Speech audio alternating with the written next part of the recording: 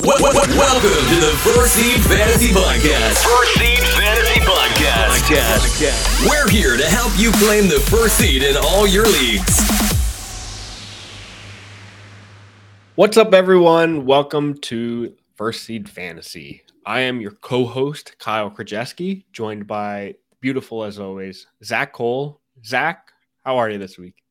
I'm good, man.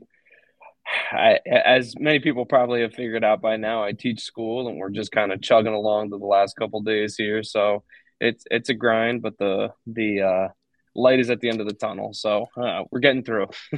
We're almost there. I'm rooting for you. You've got just a few more, pretty much just a few more days at this point. We're down to what I like to call like the movie days. You know, when no one's actually teaching, we're just hitting that magic number we got to hit, and we're moving along. So. Yeah, it's going well though. Lovely. And I can't wait for you to be home this summer. That just means full-time into fantasy, you know. Oh, I know. All right. So what we've got on the docket today, we're going to chat about some situations we love, just kind of guys that we're kind of eyeing up. We're starting our projections, guys that we just enjoy their situation. We haven't gotten to the full breakdown of what they're going to do this year, but just scanning the roster, scanning what their team build out or their structure looks like currently. Things just look good, and we're just kind of excited to get their projection set up pretty much. Before we get into all that, we are First Seed Fantasy. Follow us on Instagram and Twitter at First Seed Fantasy. Also on YouTube, First Seed Fantasy. And we are wherever you listen to your podcasts, we are most likely there, First Seed Fantasy. So tune in, watch, listen, however you want to consume us, you can probably find it. So without further ado, let's get into these situations we love. Zach, I'll kick it over to you to start us off. Yeah, and I'm going to start us off here with a guy that I feel like is kind of being overlooked a little bit. He's a household name. Everyone knows this guy. And I think that he is being a little overlooked. And just kind of, I don't think people are appreciating his current situation just because he's like Mr. Consistent. Every year, you know what to get from him. And it's the least bit sexy, but you know exactly what you're going to get with this guy, which is why I picked him out. And I'm talking about none other than Mr. Nicholas Chubb, the running back for the Cleveland Browns. And I think the main screaming reason why Nick Chubb is bound to have a great season this year is because Kareem Hunt's gone. I mean, that was his counterpart. I think Kareem Hunt was better than being a backup running back. I think he could have been better than some of the other starting running backs across the league. So I don't think it's any slight to say, he was taking a lot of work away from Nick Chubb, and not only just running the ball, but also probably catching a couple passes out of the backfield. So. To see him gone is definitely a big positive for Nick Chubb moving into this season. Outside of that, last season, I think people might have a little bit of recency bias with what happened at the end of the year because Chubb wasn't as great after Deshaun Watson came back. But you need to figure that team was most likely trying to just establish their quarterback in his starting role. So I think this year it's going to be a lot more balanced, a lot more run-centric like we've seen in the past. I think that the Browns are just going to be an improved offense across the board this year. So, I think that he's just going to be a little bit overlooked. I mean, he's still end of the first round, beginning of the second round guy, but I think he really has definitely even has a horse in the race to finish within the top three at the running back position this year. I mean, he's never finished lower than I think I have here his first season. Oh, I don't want to misspeak here. Yeah, his first season, his lowest finish as a running back, and that was RB17. So he was just outside the RB1 range. But I mean, he's been in standard and PPR. He's been a running back one pretty much his whole entire career. So I think that Nick Chubb is being forgotten about a little bit, and I really, really do like this position that he's in this year. Yeah, Nick Chubb is going to be, as he always is, a touchdown machine. You kind of remove the Kareem Hunt aspect of it, who may still be signed back to the team, but I haven't seen too much influence in that. Kind of shows that this Browns team is committed to Chubb kind of being the guy as he's been. My pick, or one of my guys I'm going to highlight here, it's kind of an easy situation to love, but I feel like just looking at early rankings and early ADPs from just best ball and around the world, I feel like it's just kind of lower than he should be. And that's where he's being drafted. It's just a few spots. But I feel like his potential and what he provided last year slightly feels overlooked just because there's players above him. And that is Austin Ekeler. It's easy to be like, Austin Ekeler could not be as good as he was last year or the years before, but I don't see that happening. Last year, he was the RB1 last year, and he's being drafted. I mean, Fantasy Pros ADP has him as RB3. Best Ball has him as the RB2, but RB2 being drafted towards the end of the first round feels kind of harsh for Austin Ekeler, a guy who can be the RB1 again. He's entering I would say a better scheme or better offense this coming season. I mean, same players, but I think the coaching staff took a big leap forward. And I think previously there were some contract questions for him because he requested the trade, but he just signed a contract restructure to bring in a lot of incentives with the Chargers. And I mean, you don't sign a contract with a bunch of incentives after requesting a trade if you don't think you're going to hit those incentives. I think I just love Austin Ekeler. I think he's going to be a fantastic player again this year and a better performing offense. And I just feel like mid to late first round feels harsh for a guy who could be one of the best offensive players or fantasy players this season. Yeah, I think you hit the nail on the head. I think people are going to, again, I use the term recency bias about Nick Chubb's end of season, but I think people are going to have that same thing when it comes to drafts with Ekeler. Oh, he was looking for a contract. He's unhappy there. You know, he's kind of got this like stench on him a little bit because he was a little up in the air in a situation. But I mean, you said that he asked for that contract with the incentives in it. And this guy, I mean, he knows he's a rock star when it comes to fantasy. He always tweets about playing fantasy and showing up for it. Yeah, he loves it. He loves performing for his fans and everything. And I think that I think that's going to carry over into this season as well. I think you're right. It is a little harsh that he's being drafted towards the back of the first round. And we see guys who are a little, I don't want to say less proven, but a little more volatile, like Jamar Chase or like a Tyreek Hill, where you pretty much know what you get week in and week out with Ekeler, and that's high volume production and a bunch of fantasy points. And you can't argue with that. All right, to take a look at a different position here, I'm actually going to focus on wide receiver for a second. And I'm going to go. I dug a little bit down in the rankings and the ADP this year, and I came to a guy who's actually outside of the top 30, outside of the top 40 at the wide receiver position, and that's Jahan Dotson, the wide receiver for the Washington Commanders. He is going into his second season. He will be walking into an offense with Sam Howell, a fellow sophomore player for these young Commanders, and he's a very, very, very good receiver. And I think that he is in a fantastic situation. It almost kind of feels like he's in a situation similar, if you can think back, I don't know, maybe 2017, 2018, to when Juju was like the second guy behind Antonio Brown in Pittsburgh. I kind of get that vibe with him and Terry McLaurin here. McLaurin's a guy that's obviously going to draw a lot of attention from defenses, and rightfully so. But McLaurin has been really, really sneaky good in the games that he's played. He missed a bunch of games this past season with some injury problems in the middle of the season. I want to say it was like weeks 5 to 9 or 5 to 10, something like that. But outside of that, he was absolutely phenomenal this past season. Every time he played in, I think I did the math. He played in 11 games here, and in the games he played, he averaged 12 points per game, which is more than you can ask for a guy that you're drafting outside of the top 40 wide receivers. I mean, this guy is a bench piece that you could essentially throw in, and he could end up being your wide receiver 2 on the season, if not higher. So I really like his situation this year, and I think that in week 19, we kind of got a glimpse of him and Sam Howell together. Howell only threw the ball 19 times, but it's mediocre math, but 25% of those targets went to Jahan Dotson.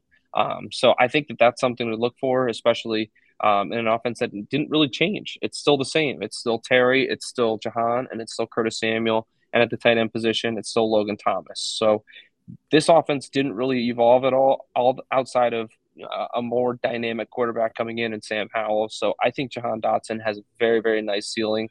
Actually, you know what? I'll say he's got a nice floor this year. I think he's got a good amount of production in the books for him. And I do like his ceiling. I think his ceiling's pretty high. Yeah, I mean, I'm looking at his numbers from last year, and I had him last year. He was incredible, a guy that I loved having. He started off the year hot. I mean, I'm looking 18, 17.9, and then he had a stinker 3, but that 3 points had 8 targets. It was just against a fantastic defense. And then 13, and then he got hurt. And then it took a while when he returned in week 10. And 3 weeks of just kind of getting his snap percentage a little bit back up to where it was. But I mean, in games that he was on the field or in the snaps for over 75% of games, he was scoring mid to, into the 20s, double-digit points. And he was a consistent player that I personally think enters a better offense this season. And a guy that, I mean, you said it, he's pretty cheap. He's a guy with good upside and is probably being drafted at his floor.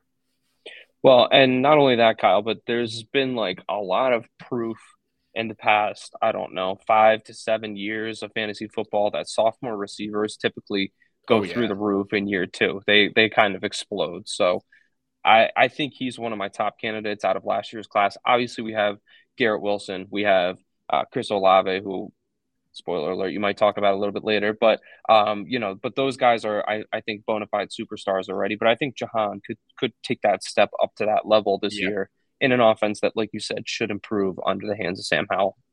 Yeah, absolutely. Absolutely. Full agreement.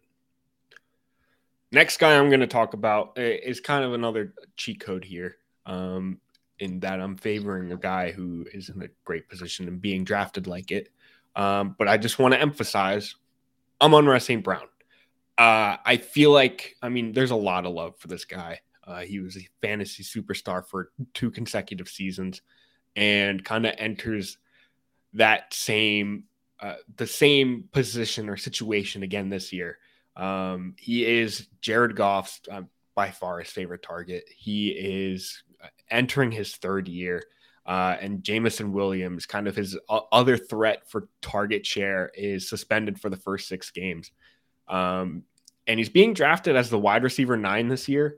And understandably so. It's more just like, I just love this player. And I feel like you're going to get the value out of him almost wherever you draft him, because he can have those ceiling 30-point games and the consistent week after week 15 to 25 points. And that's what you're drafting in that position. The kind of huge boom weeks with the consistency in between. And that's what Amon-Ra kind of provides and what I kind of expect him to continue to provide this season. So a guy in a situation that I love and will continue to love, and he's on a fantastic football team. It's almost a little odd that he's not being considered in the same level as like the Tyreek Hills and the Devontae Adams of the league. But this guy is putting up insane numbers on a weekly basis. He went on a stretch. I'm looking at his points here. He went on a stretch from week 10 all the way through week 18. And really, if you just take out week 5, week 7, and week 9, he was in double digits every single game last year. And that's fantastic production. He exploded against Washington in week 2 for almost 40 points. He against Jacksonville put up 34. This guy, he's just so good. And he catches the ball repeatedly in games. He's a target hog, and Goff is still there. You mentioned Jameson Williams isn't there for 6 games. The pieces are just in place, and they didn't really do anything outside of Jahmyr Gibbs to add any threat in the receiving game. It's St. Brown. They're bringing back, I think Josh Reynolds is back again this year. I want to just make sure I'm correct on that. I think Josh Reynolds is back. Well, they signed Marvin Jones. and they drafted Sam Laporta, the tight end. So that is true. There's pieces here, but they're all pieces that I don't think will eat into Amon-Ra's steak. Right. Exactly. I mean, Laporta might take a year or two to kind of get up to speed. We don't really see rookie tight ends pop off, and I think Marvin Jones is probably on the back end of his career at this point. So I don't see any huge threats. I think this is a great situation. Absolutely. All right, and let me jump back in here. Again, I went digging, except I went digging in a different pile this time. And I started scrolling down through the running back list and the running back ADP, and I found a guy that I think I'm going to start planting my early flag in here as one of the guys I love. I don't want to call him a my guy yet, but he's one of the guys that I love, and I think I'm going to bring up over and over, and I think I'm going to draft him in a bunch of places. Yep, someone we're going to be hearing out of your mouth probably quite a bit. I think that's accurate. I think, and that's Cam Akers, the running back for the Los Angeles Rams. I think the only point that I really need to make about this guy's situation is that there's Cooper Kupp and Tyler Higbee, and then no one else. I mean, Van Jefferson is in town. The backup running back is Kyren Williams. Tutu Atwell is there. Like there are just these pieces that aren't necessarily NFL level pieces that are around him. And I can't see a world where he doesn't get just a huge snap count this season. And to kind of bolster that point, when he saw a high snap count last season, Kyle, do you remember at the beginning of last year, it was just like weird. They weren't playing him. Like he stepped away for a little while. Like it was just a weird season. But then he came back later in the season and he started seeing more consistent snap counts. He got up over, I think my magic number that I pulled out was just 50% because he had 1 week early in the season that was at 50%. And then he had a couple weeks later in the season that were over 50%. And if he hit 50% snap count, which is not high, he scored over 10 fantasy points, which is gold to me. And this is a guy that you're taking, his current ADP is 55.5, which if I'm doing my math right, is somewhere in about the 5th round.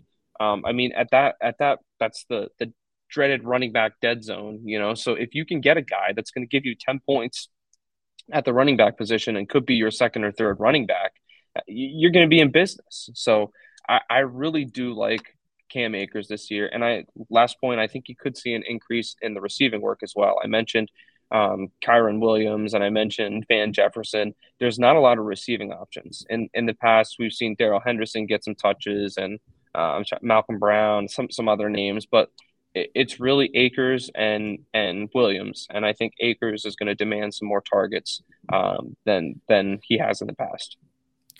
Yeah, Akers is an interesting case study, especially last year. I mean, he had a lot of weird love around him in the offseason, and it just very much did not pan out in the beginning to the point that I think he requested a trade, and the Rams said, absolutely not. We are not trading you. To the point where I think he was on the brink of being cut. It was a weird scenario. It was, yeah. And it just ended up working out at the end, oddly. But, I mean, he's a guy that I think, at his ADP we're looking at it in end of May, but his ADP currently, at least in best ball formats, may have upside there. And at that point, that's what you're looking for. So you kind of looking for the guys, the running backs, especially with the volume. And for some of these guys, and I think Akers is one of those guys, there's some production there. And what's another crazy thing, too, is he's young. He's only 23 years old. I mean, I'm looking at running backs by age here, and Travis Etienne is 24, who's older than Cam Akers. Ramondre Stevenson, older than Cam Akers. Najee Harris, older than Cam Akers. DeAndre Swift, older than Cam Akers. He's only 23. And he doesn't have a lot of wear and tear on his body because he missed the one season with the ACL. I can't overlook. He seems glaring. It seems like that this is he's bound to be very successful this fantasy season. I don't know. Yeah, he's got quite a bit primed for him as long as the Rams aren't bad. I think it's almost certain the Rams are going to be pretty bad, but you know what? You can still run the ball for a bad team. You know. Absolutely. Oh, any given team that can have fantasy production on it. Absolutely. Look at Montgomery last year and the year before. I mean, the Bears haven't been good for a while, and he's still churned out some yards. So yeah, fingers crossed. And I think that's kind of the production you can kind of imagine, that like steady flex level wide receiver, or I mean RB3-ish range. Yeah, I was just gonna say I'm not banking on him to be my RB1. I'm not putting him up there with McCaffrey and Eckler and Derrick Henry. I mean, I think he's gonna be just solid, but I think he's more of a bench piece than he is a starting running back piece. Yep, a solid target for I mean 0 RB drafters. Definitely, absolutely, yep. All right, and then I'll wrap it up here with my final guy, my final pick, and that is Chris Olave, wide receiver for the New Orleans Saints, and a guy who I think is now in a position. I mean, Zach kind of went through here and dug a little deeper than I did, looking at wide receiver 41s and RB 23s, but I kind of stayed towards the top, and I think that's just because I really like these guys. So Olave, I mean, last year he was great, great in a rookie year for a team that we didn't expect a lot of fantasy production out of. Let's see, last year he was the wide receiver 25 after missing 2 weeks, one for concussion and one for another injury. But wide receiver 25, averaging 13 points a game. Now he gets an upgrade at quarterback with I'd say a huge upgrade compared to the 2.5 quarterbacks he had last year between Andy Dalton, Jameis Winston, and half of Taysom Hill. I think Olave is going to find a lot more consistency this season, and consistency that's going to favor him a bunch. I think he can be drafted as a guy where you can be super comfortable with him as your starting, even wide receiver 1. And like you mentioned before, where these receivers break out in their second year, and I can see Olave taking another huge jump, where he entered the league last year, had a fantastic season, but then this year it's just going to be a level up, and that's with the benefit of Derek Carr throwing and slinging in the ball. And I really do think he has the potential to have a top 12 wide receiver season. So being drafted in best ball formats currently as like the wide receiver 14, I think that's perfect. That is just where I want him, because you're either drafting the guy ahead of him and you can slot Olave into your wide receiver 2 slot. You've got 2 fantastic potential wide receiver 1s, or you can stick with him as your wide receiver 1. And for me, I'd be extremely happy about that. Kyle, let me ask you, do you see Michael Thomas biting into his production at all? I do, but in a way that I think it'll benefit kind of both of them, where Michael Thomas steps in and not a threat, but more as a benefit of like, all right, there's somebody else to cover. They're not going to put all their best guys on Olave. Right. Where it's going to open up the field quite a bit for Olave, where last year, most of the weeks it was just him.